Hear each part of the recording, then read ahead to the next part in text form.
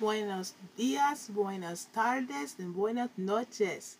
My name is Miss Jones, and I'm honored to be your host and narrator for Sunday School Special, a podcast created for the visually impaired, dyslexic, and hearing audiences for Sunday school lessons, where biblical motivation leads towards spiritual dedication.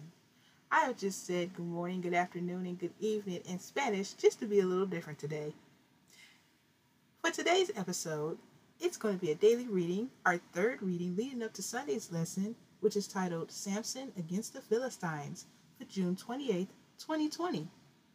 Our reading for today is titled Samson's Toying with the Philistines. This will be coming from Judges 14th chapter, 10th through the 20th verses.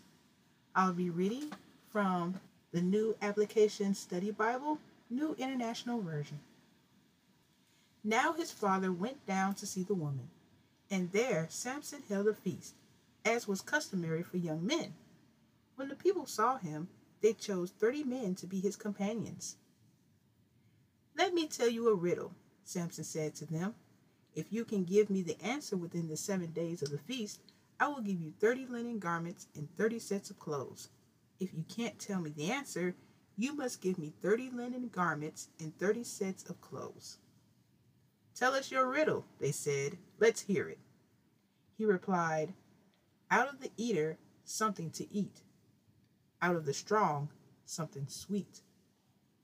For 3 days they could not give the answer. On the 4th day, they said to Samson's wife, "Coax your husband into explaining the riddle for us, or we will burn you and your father's household to death. Did you invite us here to steal our property?" Then Samson's wife threw herself on him, sobbing, "You hate me. You don't really love me. You've given my people a riddle, but you haven't told me the answer." "I haven't even explained it to my father or mother," he replied, "so why should I explain it to you?" She cried the whole 7 days of the feast. So on the 7th day, he finally told her, because she continued to press him. She in turn explained the riddle to her people. Before sunset on the 7th day, the men of the town said to him, "What is sweeter than honey? What is stronger than a lion?" Samson said to them, "If you had not plowed with my heifer, you would not have solved my riddle." Then the Spirit of the Lord came powerfully upon him. He went down to Ashkelon, struck down 30 of their men, stripped them of everything, and gave their clothes to those who had explained the riddle. Burning with anger, he returned to his father's home, and Samson's wife was given to one of his companions who had attended him at the feast. I have read to you Judges 14th chapter, 10th to the 20th verses. May the Lord add a blessing to the readers, the hearers, and the doers of this, his holy word. As stated, I am reading from the Life Application Study Bible, New International Version, and will read additional information footnotes from the scriptures that were just read.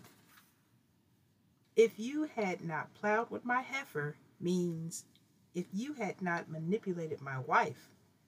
If they hadn't threatened his wife, they wouldn't have learned the answer to his riddle. Samson impulsively used the special gift God gave him for selfish purposes. Today, God distributes abilities and skills throughout the church. The Apostle Paul states that these gifts are to be used that the body of Christ may be built up, that is, to build up the church.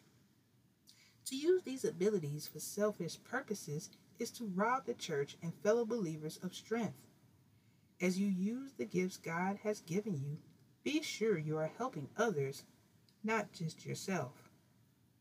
This is our third day for the daily reading leading up to Sunday school lesson on June 28th, Samson Against the Philistines. This reading was titled Samson's Toying with the Philistines, coming from Judges 14th chapter, 10th through the 20th verses. I hope you've enjoyed this reading, as we are going to move on to our 4th reading in the next episode titled Samson's Vengeance, coming from Judges 15th chapter, 1st through the 8th verses. This is Miss Jones, here at Sunday School Special, where biblical motivation leads towards spiritual dedication. God bless.